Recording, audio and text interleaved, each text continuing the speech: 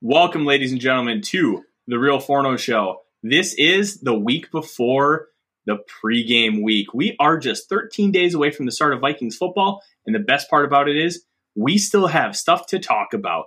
Roster cuts have begun, and we have already seen 5 players leave the active roster. Who were they? Where did they go? And what to expect, including my final 53 projection and a lot of speculation on Alexander Mattison. And don't forget, in just a few short minutes, we're going to have the debut of Odie. He is sitting right next to me, being a good little boy in my chair. Strap on in. Welcome to the Real Forno Show. Welcome to the Real Forno Show. Writer at NBC Sports Edge. Contributor at USA Today's Vikings Wire. Sports Illustrated's All Seahawks. And founder of Substack Run and Shooter, as well as a member of Climbing the Pocket. Welcome, ladies and gentlemen, to another episode of the Real Forno Show. I am your host, Tyler. With me, producer Dave, down in Austin, Texas. Dave, how are you? I'm doing great. Things are fun. It's a fabulous day, a little bit busy. We got our first few cuts. There's rumors flying. What could be better? And I call this week 0 because next week we have week 1 of the NFL season. So this week is week 0. And, you know, Dave, it's very fitting that week 0 in college football just happened. And there were some fun games. Connecticut hung in there with Utah State. And that was fun. Let me tell you, I love me some college football. It is the dumbest and best sport in the history of sports. But the second best is the National Football League. I did watch the Nebraska-Northwestern game this weekend. That is the first college football game I've watched in years. Well, you're in Austin now. You got to go to some Longhorns games, Dave. It's fun. College football is just stupid. And I mean that in an endearing way. It's stupid. Week 1 starts for them on Saturday. Yes, it does. Yes, it does. All right. In just a few minutes, we are going to have the debut of the sweet little boy Odie. And the reason why I am turning my head is it's the first time he's ever been in my office. He's been with us just almost a week. Tomorrow is a week. And he is exploring the chair. I've got his little dog, Biscuit. If you don't know, Biscuit is a litter mate. What do you call it? Supplement and it has like a heartbeat like battery in there to simulate having a litter mate, so it makes the transition easier for my little guy here. But he's doing good, and we are about to have a lot of fun. Dave, I think we should talk about the roster cuts from earlier today first, because especially because I want to talk about how injured reserve works. Okay, everybody understands the general concept. Guy gets hurt, going to be out for a long time. You put him on injured reserve. The process of bringing him back is different now, okay? If he's placed on injured reserve before tomorrow at 3 o'clock, before those 53-man rosters finalize, he cannot play next year. And that is what we have with T.Y. McGill and with Olabisi Johnson. Now, with McGill, he can't play for the Vikings, okay? But what they can do is they can do what is called an injury settlement. So, let's say, hey, T.Y. McGill, you're going to be out 6 weeks, okay? The Vikings will be like, I think you're going to be out 4. And they'll agree, how many games is this guy going to miss? And then they'll come to an agreement. He will get paid salary for those games that they agree upon. And then at that point, he will be a free agent. So if they agree that T.Y. McGill is going to miss weeks 1 through 5, he will be a free agent that Tuesday morning, and he will be able to sign with whoever he wants. Unfortunately, that team cannot be the Vikings because that is just a major loophole. But it is important to note, because if you're placed on injured reserve after that 3 p.m. deadline tomorrow on August 30th, you can come back. You can be activated, and you only have to miss 4 weeks. That's a big deal. That is a big differentiating difference between the two. Yeah, but he was released today, flat out cut. No, they So here's how the story happened, Dave. It was announced earlier in the day that he was going to be released. But what we have to remember, and we see this consistently, he was not officially released until 3 o'clock. That's when those transactions become official. They placed him on season-ending IR, and they will likely come to an injury settlement. And if they don't, they will just pay out his full salary. Right, little Odie? Yeah, interesting. Because I was thinking it was a cut so as to sign him afterwards and not get the vested veteran clause deal. But see, that's what I thought initially, and why they were going about that route.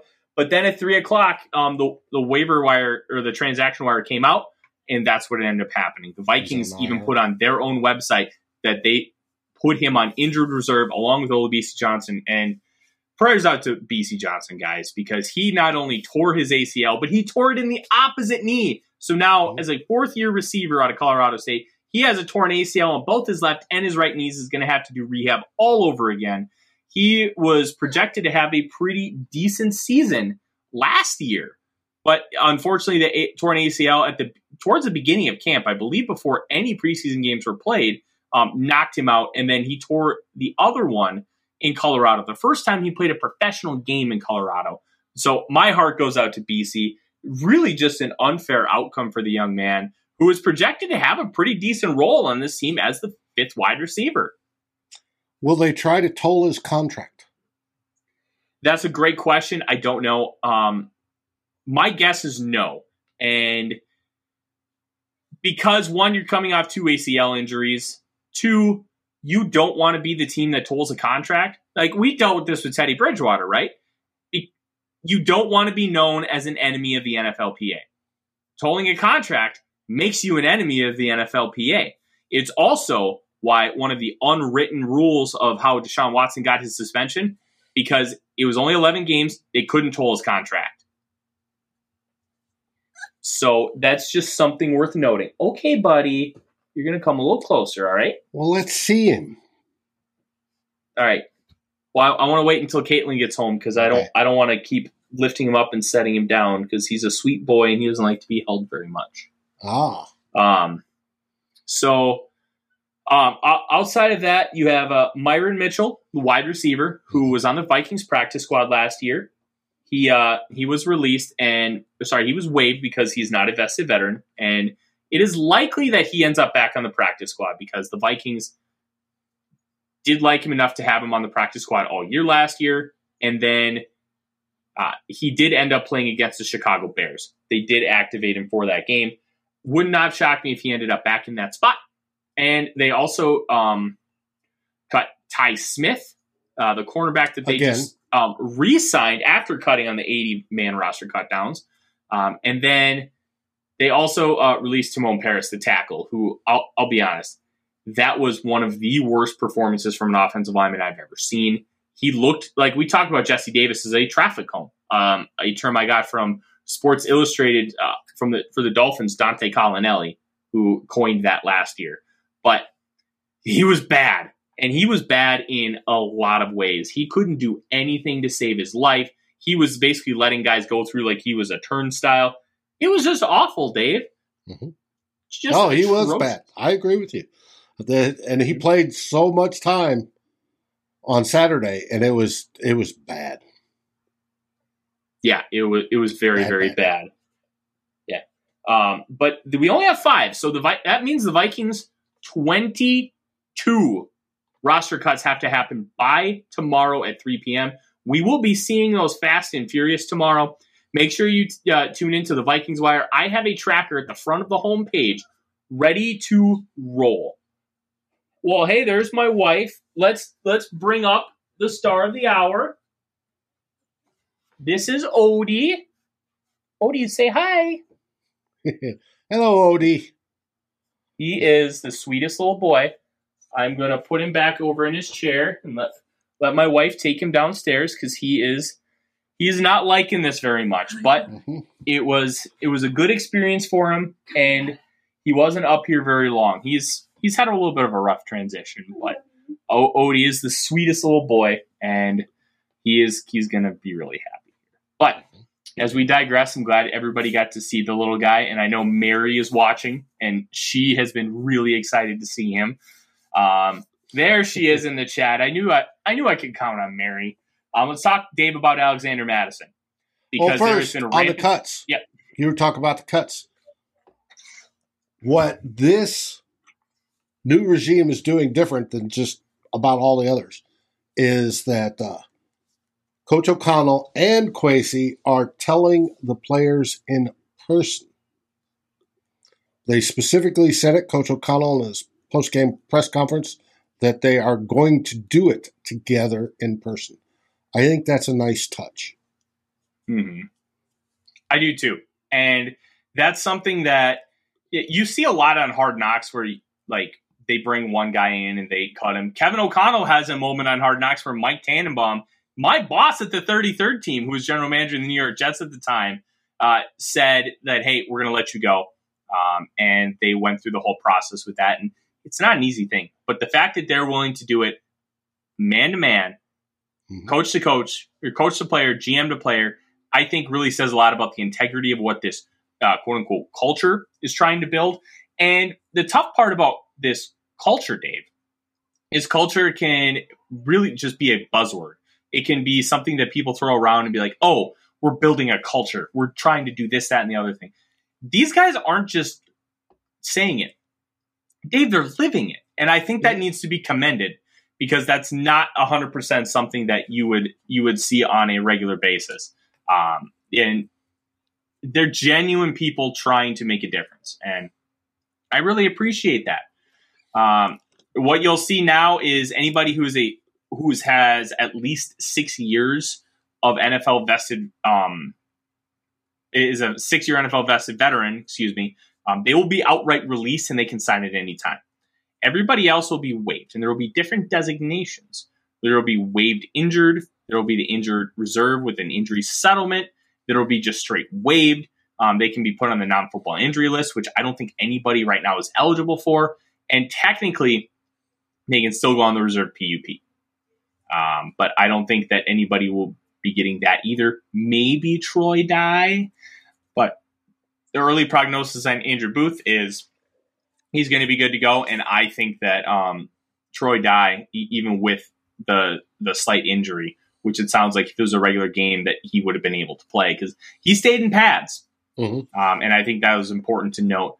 I don't think Troy Dye is going to make this team. We'll go into that here in a little bit. But Dave, we're going to talk about Alexander Mattison next because Alexander Mattison is rumored to be on, not necessarily on the trade block, but in trade talks.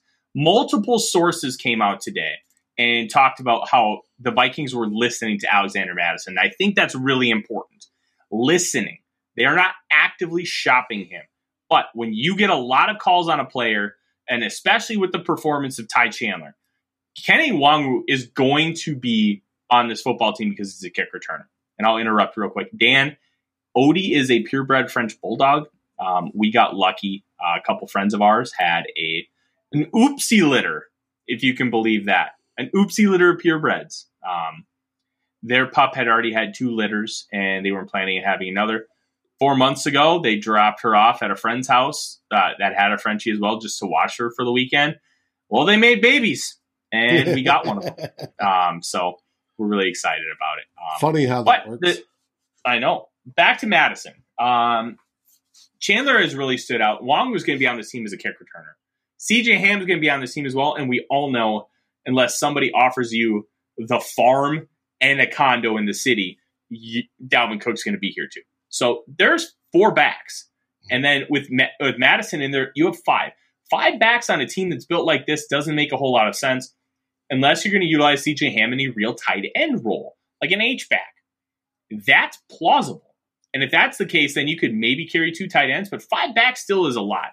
And I don't necessarily see the Vikings really trying to go in that direction. So that means that you're probably going to have to figure something out with one of the other backs. Madison has 1 year left on his contract. He is a mid-round pick. He was a 102nd overall pick in the 2019 draft. Dead money, he has $187,000. Just the back half of his signing bonus. So if the Vikings were to move on from Alexander Mattison and keep Ty Chandler, they would save about $180,000 in cap space.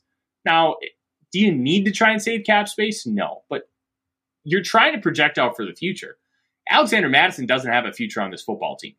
He is an average running back who's good in a rotation and who sometimes flashes, and people are like, oh, Madison's a top 20 back in football.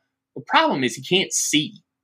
Well, his vision is not good, Dave. We've seen it consistently. He's not your typical cutback style of, I see a hole in my peripheral vision, I'm going that way back. No, he's my assignments to hit the A gap, I'm going to hit the A gap no matter what's open left or right. That's Alexander Mattison. And for the most part, then why did the Vikings take him?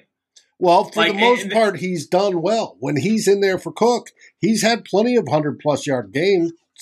He's not bad. He's a decent backup. He's also good at pass blocking, that portion of the running back responsibilities. He's good at that as well. Now, are there teams out there that could use him?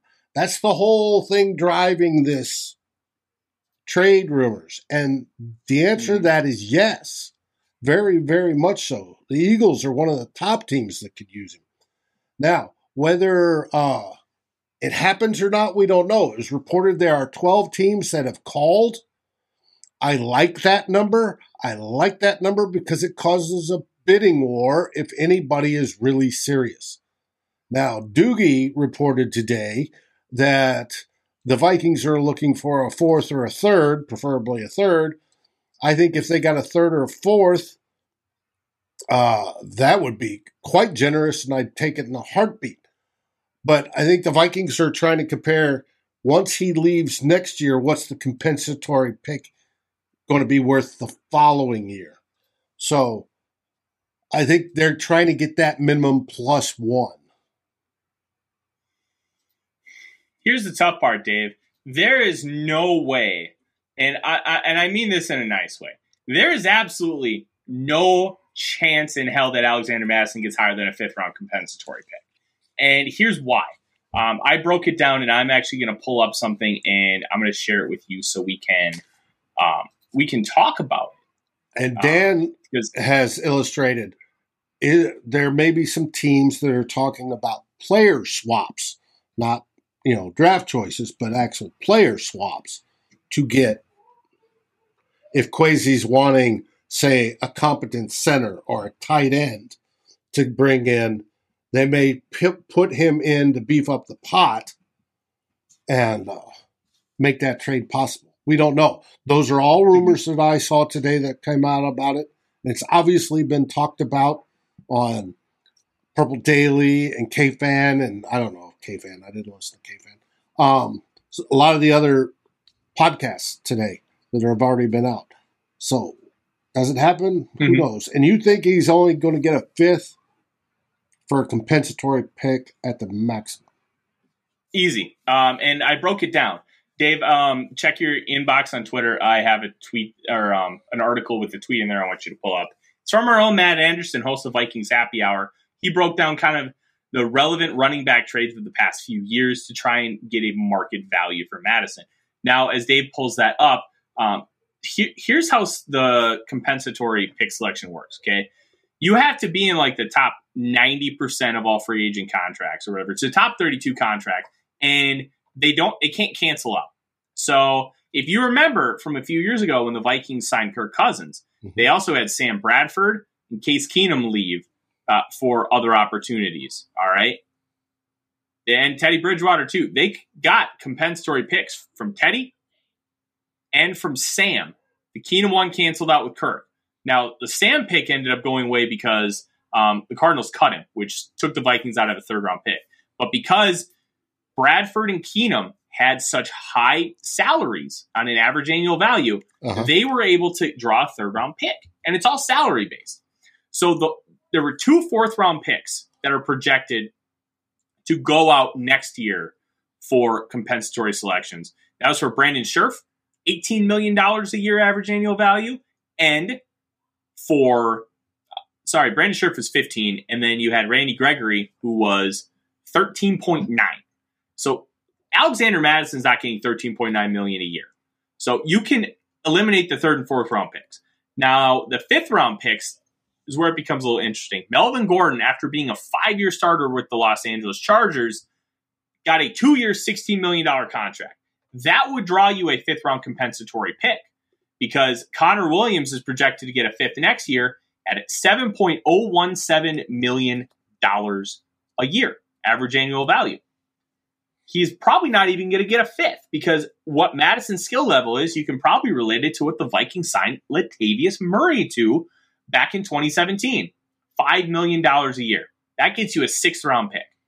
Now, Madison is a good player. He's not a great player.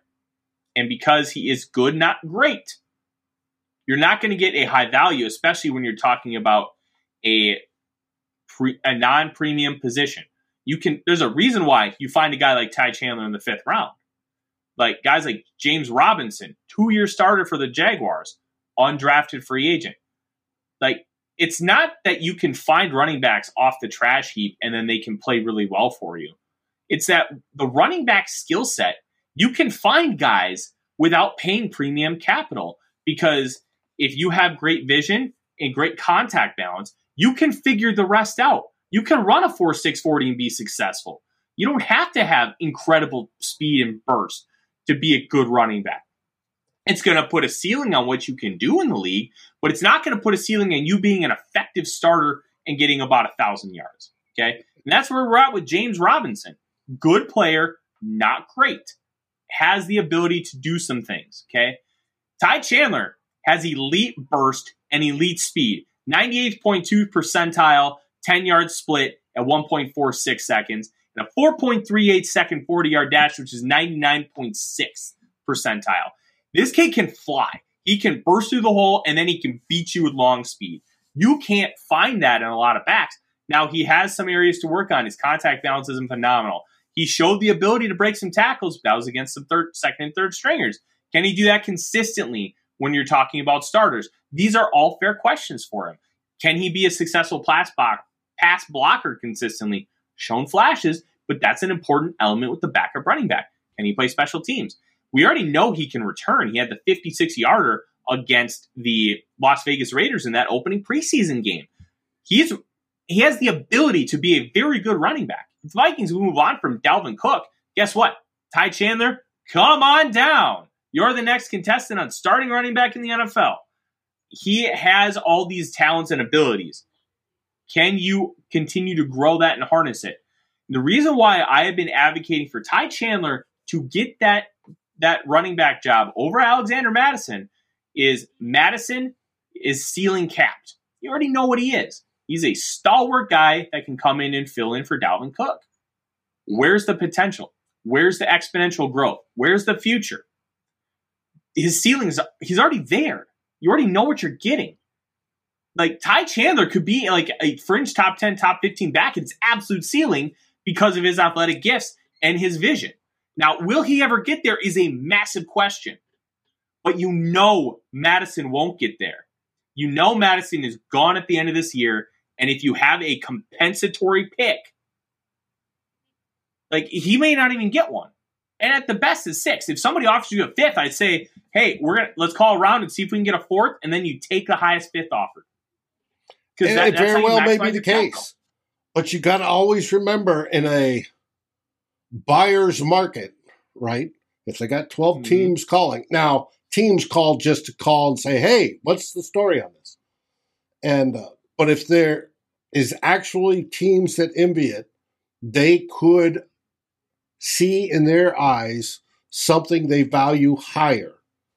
And like I said, if you can get a bidding war going, that's even better. I don't know. I agree with you on when we get to Ty Chandler about being probably next year going to be your starting running back. Mm-hmm. But we're talking this year, we're talking right now, we're talking Madison. And if they get rid of him, yes, that alleviates, opens that one spot in the running back room, because the running back room, as we're going to get into shortly, is full. Mm-hmm. Hey, Dave, I want to address the comment really quick. Game Changer 16. Zima, come on, man. You should see my bourbon collection in the basement. I have a 5-liter barrel filled with Crown that's already been aging 8 months. I thought you thought better of me, and I hope you now see the light and know that I am not a Zima guy. Now, let's talk about this here, Dave, because I think Chandler can be a backup running back in the league this season. Alexander Mattison is not going to give you enough of a surplus over what Nwangwu and Chandler will give you to where, hey, I need to do whatever I can to keep Mattison for this year, and I don't need to worry about getting a compensatory pick or getting a pick or whatnot. There is not a discernible difference to where I think that you need to be worrying about that. Oh, so you're saying you just flat out cut him. I think you can still get something on the market, but I'm not opposed to cutting him, no. It all depends on, and this is where we're going to get into that 53-man roster here in a few minutes, Dave, because there are a lot of questions. There are a lot of, I wrote a piece for the Vikings where talking about 3 positions that it was very difficult to discern who's going to get that spot. The 4th middle linebacker, the 6th wide receiver, which was made clearer, thankfully, with BC Johnson, and that last defensive tackle spot. I think it was the last defensive tackle spot. Heck, I don't even remember. It was no linebacker. No, I did linebacker. Defensive. Blake Lynch. Yeah, it was Blake. Oh, it was the last offensive lineman. And I had Blake Brandles, who you selected on that one. Yeah, Blake Brandle and not Jesse Davis. I don't like Jesse Davis. And it doesn't bother me. Jesse Davis is a traffic cone. We're going to say that on this show. Traffic cone, traffic cone, traffic cone, traffic cone, traffic cone. He's not good, Dave. Fine connoisseur of Boone's Farm. Game changer, you the man. You are the man. So let's digress, Dave. Let's break into this 53-man roster prediction. I don't know if you have graphics, but if you want, you can all pull up another window and follow along. It is on the Vikings Wire. It is my 53-man roster prediction. And I've got all the positions, including a practice squad, because I am a true sicko. And hey, Fred, let's start talking about this, Dave. First category you had was quarterbacks. Yep, quarterbacks. Pretty simple. Kirk Cousins, Nick Mullins. Kellen Mond stinks. Sean Mannion is worse. If you can try and sneak Kellen Mond to the practice squad, watch for a trade. I have no inside information, no way of knowing this, but if the Vikings are going to release Kellen Mond, you can bet your ass that they're going to start mentioning him in trade talks to see if they can get some capital back for him, because he is an athletic specimen. Coaches are a different breed. Now, analysts can see, hey, this guy's got nothing. It's not even worth your time. Just cut him and move on. Coaches have a mindset where they always are trying to get something else out of the guy. I can fix him. I can be the one to do it, and that's going to get me my calling card. Coaches have that mindset. They should have that mindset. It's up to the general manager to tell them, no, you're wrong. And that's where a symbiotic relationship that hopefully Kevin O'Connell and Kwesi Adolfo-Mensah can develop, because Kwesi has to be the guy to tell Kevin, no, you can't. Or, yes, you can. He has to either be the enabler or he has to put it to a complete halt. If you can have that relationship, that is when success can truly be bred. Now, Kellen Mond, I don't think can be fixed. Sean Mannion needs to be holding a clipboard somewhere. So I don't think either of them make the roster. With a whistle. And I think Kellen Mond could be traded. Mm-hmm. Oh, yeah. Give him a whistle, send him out to a 10-year-old soccer practice. That's the perfect spot for him. Just go be a dad. All right. Running backs, Dave. Right now I do have 5. Dalvin Cook, CJ Ham, Alexander Mattison, Kenny Nwangwu, and Ty Chandler. I still think that Mattison could be dealt, but I'm not going to bet the house on it. I really think that they need to they're going to play this smart, and if they don't get an offer that they like, they are going to be like, nope, we're just going to keep him. And If they end up getting rid of Madison, I don't think Brian Koback is going to be getting a spot. He just wasn't very Not good. on the active. He is, Dave, he's the perfect Maction fun back, where on Maction Tuesday nights, he did a great job. And he was able to make a lot of plays. That's also Maction. Not exactly what you would call great stuff, So I think he may be a practice squad candidate. We'll talk about that in a little bit. Wide receivers, pretty easy, Dave. Mm-hmm. Justin Jefferson, Allen Thielen, KJ Osborne are your starters. You have Amir Smith-Marset, Jalen Naylor, and Tristan Jackson. I thought that he showed a lot in camp. He was a UDFA, I believe, 2019. He spent some time with the Rams. Now he's with the Vikings. Kevin O'Connell knows him well. And then B.C. Johnson ended up on injured reserve. Coffee getter for the QB coach. I don't know. Have you seen Sean Mannion? Have you seen Sean Mannion throw a football? If you've seen Sean Mannion throw a football, do you trust him to carry a coffee cup? That's all I'm going to say. Moving on to tight ends, Dave, because there really isn't a whole lot to talk about the wide receiver room. They really separated themselves. Myron Mitchell, I think, is going to get a job in the practice squad. But tight end, Irv Smith Jr., obviously. Johnny Munt, also known as the Munt Cake, and Ben Ellefson. I think that they are going to prioritize having a blocking tight end. And Johnny Munt is going to be in that Irv Smith Jr. role from his rookie year and second year, 2019-2020. He's going to be an H-back. They're going to move him around the formation, do a lot of different things with him, use him as a blocker in split zone. But Irv Smith Jr. is going to be the pass catcher of this group. Now, there are a lot of people that are high on Zach Davidson, and they should be. He's got a lot of potential. But the problem is, he's got a lot of potential. The hands, they ain't very good. He needs to catch about 300 balls out of the jugs machine a day, really get them figuring it out. Does he have some photos on owners? I love that. No, I honestly think it's as simple as Kirk Cousins likes him and likes the chemistry and the intellect and helping on the sidelines. It's definitely not because of his play.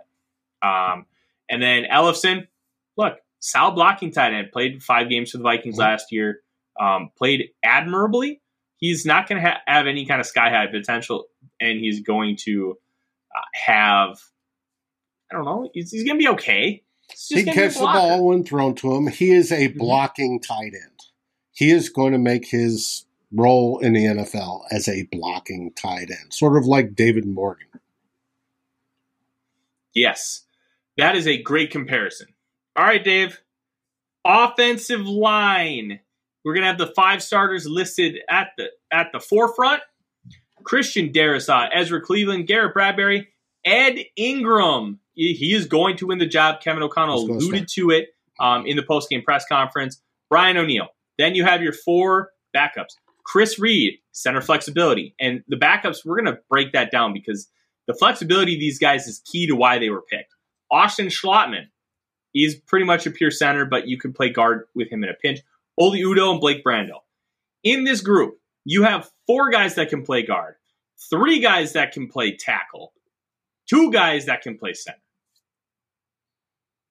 There you go. Jesse Davis, traffic cone. I wasn't taking him. Brandel's a homegrown guy. To my knowledge, everybody in the building likes him. He's a stalwart. He's going to get beat by some hyper-athletic guys, but he's not going to lose with technique. He's not going to be massively overpowered consistently. He just doesn't have foot speed. He's pretty bad at foot speed, but he's going to be just a solid piece. And we all know Udoh. He's had struggles. But along with Udoh, Dave, he does have the ability to have stretches where he plays great. And I think continuing to develop that, especially because we have Chris Cooper, who's a protege of Mike Munchak, I think that's something that worth continuing to try and develop. It doesn't work out if this year it doesn't work out. That's fine. Schlottman proved that he can be the backup center. Will he get a chance to start at any time? I don't know. Chris Reed was also giving him reps at guard. Yeah. Chris Reed was one of the best interior linemen on Saturday. His first action as a Minnesota Viking on the preseason field. He got some rep at center too. They are going to have a contingency plan for Garrett Bradbury because Garrett Bradbury stinks. What he's great at, he's great What he's bad at, he's really bad and it's debilitating. But we can talk about that another day. Defensive lineman, Dave. This is a tough one. I already have one off the board. Dalvin Tomlinson, Harrison Phillips, Armon Watts are your three starters. James Lynch, Jonathan Bullard, and T.Y. McGill. McGill was that sixth guy. I don't necessarily know who's going to end up taking the spot, Dave. I want to say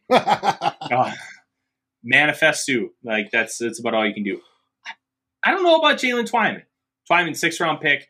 I really liked him coming out of Pitt. I thought he was he played a similar style to Aaron Donald, but was nowhere near as good. So the stylistic comparison, especially considering the defense that they played in, 100% fair. But he wasn't the same like level player. Just a quick penetrator, really going to get watched out in the running game because he's so focused on getting to the quarterback. But when he has a chance to get to the quarterback, he's very good. Problem was at the combine, somebody told him it was a good idea to beef up from 280 to 315, and he looked like he was trying to do a Harambe the Gorilla cosplay. Just way too big, tested abysmally. I dropped him in my rankings. He fell all the way to round 6 when he probably should have gone in the top 75. Twyman's he basically is what he is from college. He's getting washed out in the running game, and in the passing game, he's not making nearly enough plays to compensate for it. Well, the only problem with this is you have your selection of 6 players was same as mine. Yep. That was before T.Y. McGill was let go. Yep.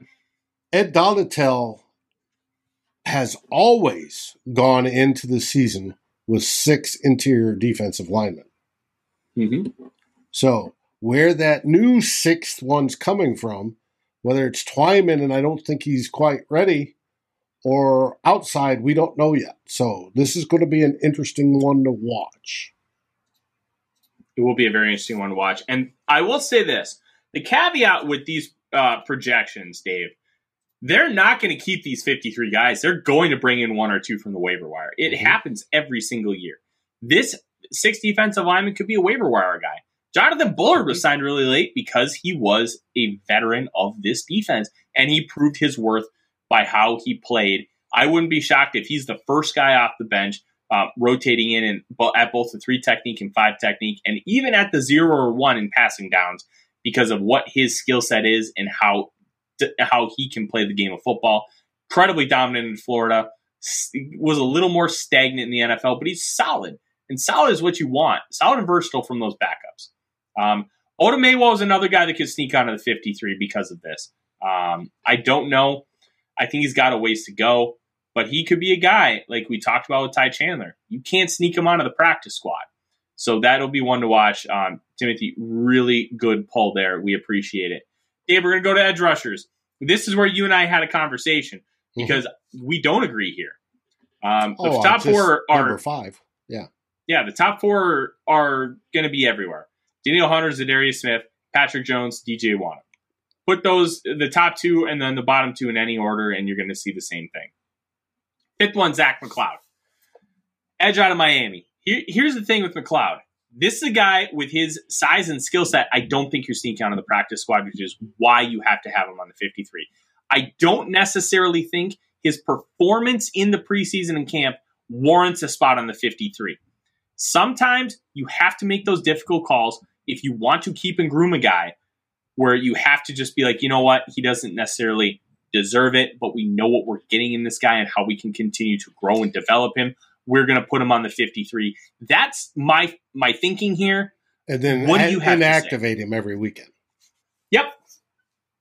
It's possible.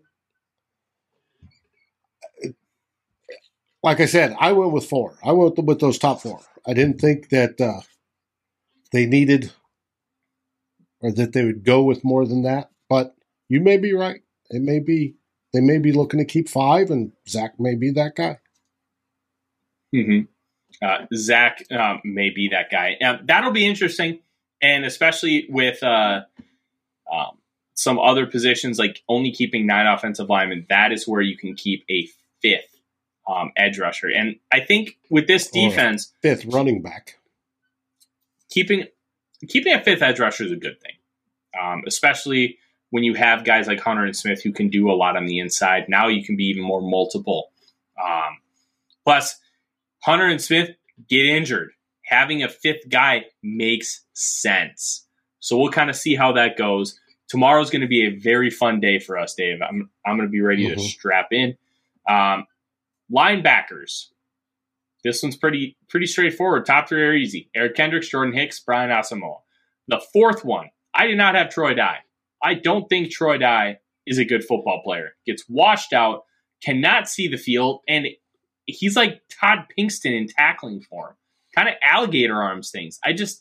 There was a lot of hope for him coming out of Oregon. And then he got hurt, and then he ended up falling to the fourth round. I'm like, okay, maybe the Vikings can develop this guy. Just never happened. I don't think Dye's a quality NFL player. I think he can be great in the XFL, but I just don't see it here. Blake Lynch played well last year in relief, got starts after Anthony Barr got hurt, and he played relatively well. In all honesty, this is kind of a crapshoot. I don't know who they'll take for their fourth guy. It could end up being Troy Dye, but I think it's going to end up being Blake Lynch, and potentially, when he gets activated off the PUP list, Ryan Connolly. Makes sense. Mm-hmm. All right, Dave. Cornerback. This is going to be contingent on Andrew Booth Jr. staying off both injured reserve and the PUP. Patrick Peterson, Cameron Dantzler, Chandon Sullivan, Andrew Booth Jr., Caleb Evans, and Chris Boyd. Now, Boyd is an interesting one. We know his limitations on the outside, actually covering receivers. He needs to be that fourth, fifth, or sixth cornerback option. But he had great attitude, and he had a good game Saturday. Yep. He is a good locker room guy, great special teamer. He's got size, and he's okay-ish in coverage. Like, this is the kind of guy you want on the back end of your roster as a human and as I'm trying to think of the right words. My brain is melting today. He is the kind of guy that you just want in your locker room because he tries hard. Yes. And I think with his special teams acumen, that's going to help him immensely with staying on this roster. Chandon Sullivan, I think, is your slot corner. The only other element for Chris Boyd, Perry Nickerson, and what's the other guy's name that's in the slot? Hairston? Yes, is that Hairston. Right? Yeah. Hairston's been horrible.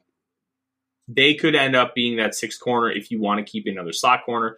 But as we talk about safeties, I don't think that makes a whole lot of sense. No. Because you have two safeties who can play in the slot. Harrison Smith and Cameron Bynum are your starters, Dave. And then you have Lewis Cine and Miles Dorn, who I believe earned himself a roster spot with a really good game on Sunday.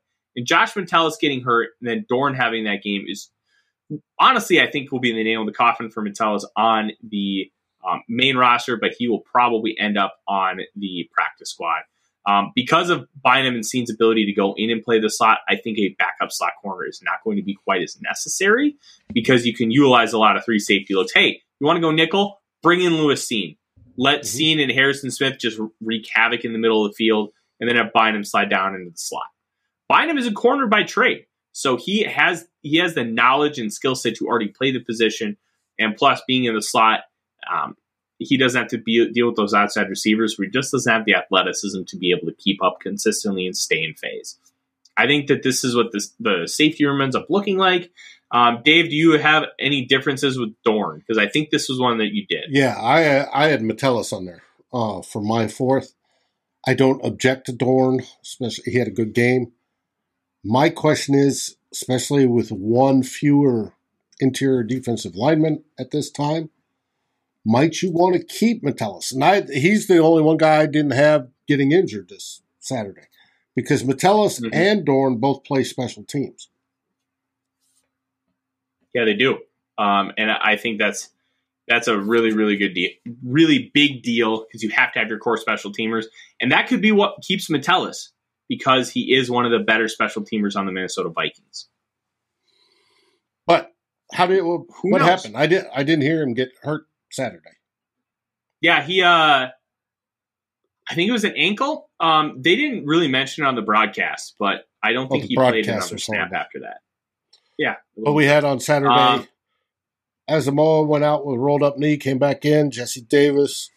Never mind. Jesse Davis was starting, then he flipped. McGill and Dye were both ruled out in the first quarter. McGill with the right ankle, Dye with a foot, BC with his knee, and then Naylor with a concussion. Yep. This next one, Dave, is going to be pretty easy. Specialists. Greg Joseph, Ryan, number 66, right. Which thickest punter in the National Football League. Yeah, it's a bunch of crap. I agree. But whatever. And then Andrew DePaula, the long snapper. Look, there's going to be at least a little bit of continuity with Joseph and DePaula. And as what we've seen so far, no issues with Ryan Wright. I'm pretty okay with that group. I don't really see that changing, especially with the release of Jordan Berry. I was a little surprised by Jordan Berry's release because he was a really good punter last year, 46.5 yard average. But it's about a $400,000 difference from Berry's salary to Wright's salary. And that's the kicker. When you have two guys who are equal or relatively equal, boom, money. Money's going to be the deciding factor, and that's the unfortunate part of this business. And as we saw Saturday, Wright can boom that sucker. He really can. He was on one, and Chris Thomason had a nice little quip. Ryan Wright has the highest number ever of a punter who had a longer punt than his number because he had a 68-yarder. That was pretty good. That Chris Thomason is an absolute gem. If the NFL let him keep that number 66, and to me it's perfect because he looks like a guard. He's 6'3", over 250 pounds, right? I'd buy that jersey, and I don't buy current player jerseys usually. Dave, do you know how many people would be wearing a number 66 jersey in the stands? It would be a lot because it'd be unique. Yes. It would now be awesome. On to your practice squad dream list. All right, so this is going to change a lot because you're going to have probably 3 to 4 guys that were not on the Vikings preseason roster on this list. But I did it with the caveat of these are only guys that are on the roster. Okay. Now if you have 16, at least 10 of them have to be, I believe, under 4 years. Anybody else can be, you can have 6 guys with any amount of experience. That's why you had guys like Josh McCown, Sean Mannion as practice squad guys. And that's just kind of how it was. All right.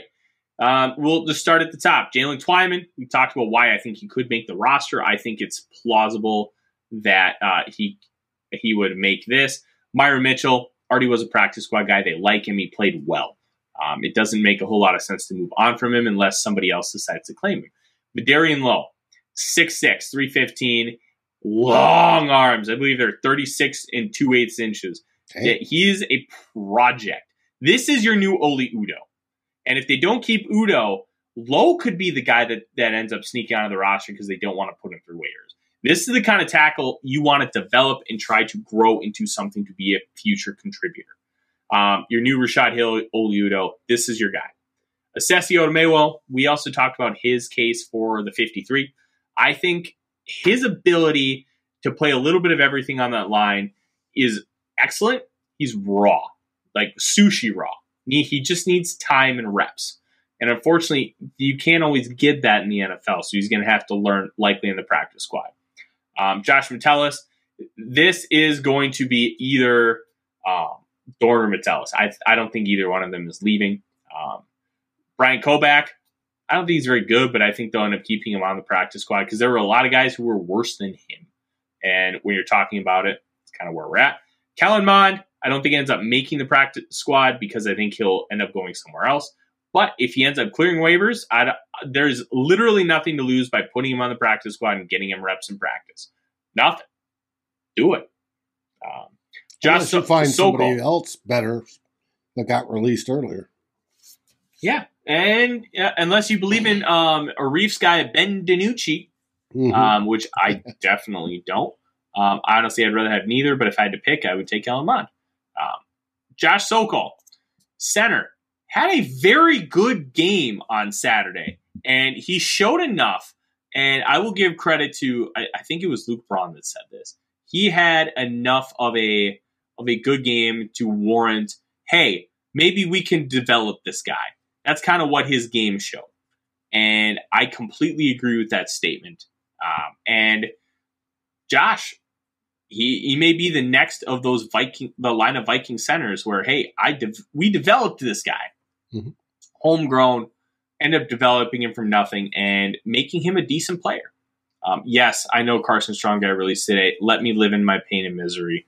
I don't want to hear about it. Next up, tight end Zach Davidson. We talked about it. Guy needs to learn how to catch, needs to get stronger. But the speed and athleticism, open field ability, and the ability to go up and get the football, those are all there. If you can round the game off a little bit, you could potentially be a really solid tight end too. Problem with tight end is they don't develop fast. They usually don't hit their stride till year 3. And he was a tight end punter from Division 2. I would at least wait until the end of year 3 to really understand what Davidson is. Luigi Villain. He's another guy that could end up getting that McLeod spot. Yes. Had a sack, interception, fumble recovery. He was all over the field. He's got an athletic profile. He has a production profile from Wake Forest. And if you want to keep a 5th edge rusher, Luigi could end up being that guy. Troy Dye. Somebody's got to make the practice squad. And being that he's a homegrown guy, 4th round pick. And here's the thing that people talk about, like in college football, stars don't matter or your draft pick status doesn't matter. It does. And it matters in a big way, Dave, because at the end of the day, if I'm going to give you a chance or him a chance, I'm going to give the first rounder a chance over UDFA. That's just kind of the way it is. And it's not necessarily fair. It's also one of the reasons why Kirk Cousins and Dak Prescott are the most criticized quarterbacks in the National Football League, because the initial perception on them was low. They were 4th round picks. They weren't expected to be anything. So people have a mindset of like, well, I wasn't expecting them to be something, so there must be something wrong, and they must just not be as good as other people think they are because of that. There are people that think that way. Guys will get drafted on day 3 because they were 5 stars coming out of high school. Mm-hmm. Like, those things matter. And if people tell you they don't, I would highly recommend listening to someone else. Anyways, Ty Smith, they re-signed him after cutting him. I think that they're going to try and find a way to keep him within the organization. Nick Muse. Muse had some really good plays on Saturday. Also had some really bad ones. He's an athletic tight end. He needs development. Tight end is a tough position to come in from college and learn and be good at. Next one. Dan Gisetta. Dan Gisetta, everybody's favorite bad punt gunner. He's one I wouldn't expect to actually be on the practice squad, but it's also possible because, hey, we've got a guy hurt. We need a punt gunner, and that's what he did for 2 years. So it's not out of the question, but I don't expect it. Dan Chin doesn't know how to tackle, and that's a problem in the NFL. Wyatt Davis. This is, I think, where pedigree matters, Dave. I don't know what's going on with Wyatt Davis. I don't know why he's bad, because his 2019, Dave, looked like a first-round pick. His 2020 looked close to a first-round pick. There are just some players that don't get it at this level. They're great in college, and then they just don't get it. But it wasn't just that he was great in college. He was great at Ohio State, playing top-tier competition. So it wasn't like, hey, we've got a guy at UTSA. I like watching UTSA. Fun program. It's just, when you're playing at a high level like that, it's just different. And it's frustrating. And then lastly, Kyle Hinton. I like Kyle Hinton. And he was getting second-team reps above Wyatt Davis. I think he is a long shot to make the 53, but he is a left tackle at Washburn. transitioned on to the inside, I thought he might be a good center candidate because at Washburn he could anchor decently as a left tackle. You move him inside, teach him how to utilize leverage better, and with his athleticism, I thought could be a really interesting center guy. They haven't really developed him in that way. So that's who I have projected. Do you think there's anything, Dave, that I was really missing from the final 53 and practice squad? Sean Mannion. If you keep Kellen Mond, you're not keeping Sean Mannion. You have Nick Mullins now. No, I wouldn't keep Kellen Mond. But if they might keep Sean Mannion over there just to keep happy. Laugh. Dave, absolutely laugh if they keep Sean Mannion on this. I hope not. I really, really hope not. Hey, maybe one of the third string quarterbacks from some other team gets cut tomorrow that has more upside, more potential to be decent. Bring him in, right? Develop him. And if you've got something and if he works, you got something for next year to be at least in the backup position. Yeah. You know? And no, Dave, 100%. This will be very interesting to watch as things unfold tomorrow. And I'm really excited to kind of see how this team starts to shape up. There will be moves. Do not be surprised if Kwesi Adofo-Mensah pulls a Trader Rick and makes a trade or two to either offload somebody or load up with somebody else. This is going to be a really fun week. We are going to see a lot of shifting, a lot of finalization with the 2022 Minnesota Vikings. Ndamukong Suh is still available. That is an if, that is a maybe. But with the uncertainty with that sixth position, Suh might be willing to come here and try and make a difference. Genuinely do not know, but it's not out of the question. There's a lot of fun things, Dave, with this Minnesota Vikings team as we prepare. Where next week we're going to be previewing a real football game. Yes, we're going to be previewing the game against the Green Bay Packers. And it is going to be fun. Tim, I like where your head is at. I don't think they're giving up on Bryce Perkins. So, in my opinion, that's probably a pipe dream. But we'll see. We will see. In the meantime, Dave, I know that with the season coming up, there are a lot of things going on with Climbing the Pocket and the Daily Norseman here on the YouTube channel. What do we have this week? Do we have a full slate? Well, as full as we're going to get. We have tomorrow at 5 o'clock instead of 4:30, we have the Daily Sit Rep with Tanishka Maskar of Climbing the Pocket and Zone Coverage. She is going to be going over the list of all the cuts for us. Then Wednesday, we have Vikings Happy Hour with a possible guest. Matt sent me some early notes, and one of the things they're going to be talking about, obviously, and will be a subject all week, are the cuts. And then on Saturday, you will have Darren and myself as two old bloggers, again in our normal time, 4 o'clock Central on Saturday. We'll wrap up this week, and we might even take a quick look at that team from Wisconsin. The team from Wisconsin. That is not something I want to hear. I don't like that Wisconsin team, Dave. I don't like them. They can drink beer. I give them that much. Hey, I can drink beer too, and I'm not from Wisconsin. But this is going to be a really fun season, guys. We appreciate you tuning in. Make sure you tune in all week to the Climbing the Pocket Network. And don't forget, there is going to be a post-game show after every single Vikings game this season. And it is going to start at the 2-minute warning. Join Dave and a host of Climbing the Pocket regulars to make sure that you catch us being the first to talk about each Vikings game, and then you can jump over to our friends who also host post-game shows. But we are the first to market because we are the best to market. In the meantime, we also want to thank our sponsors, Lake Monster Brewing. Dave, what is the latest Lake Monster you had, and how good was it? It's been ages since I have. I just got that one care package. But I do talk to Matt Lang, the brewmeister, at least once a week. Right now, the new one is the Belgian Golden Ale.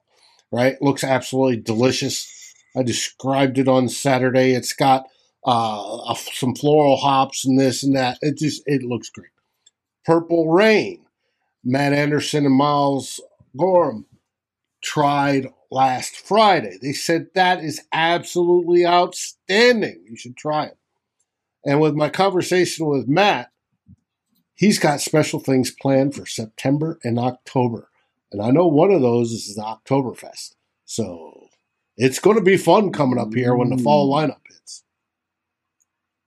Let me tell you, I'm a big fan of Oktoberfest. I will be for sure hitting up Lake Monster Brewing. And if you're a fan of Can Wonderland, they're only about 4 blocks away. So you can do both in one shot and have yourself a nice little date night. Something to think about. In the meantime, from Dave, Odie, who made his debut on the show tonight, and myself, Tyler, thank you very much for joining, and thank you, and we appreciate you letting us turn your Monday purple. The one thing we always say to end the show: Skol Vikings! Skol Vikings! Thanks for watching. Like, subscribe, and ring the bell, and rate us on your favorite aggregator.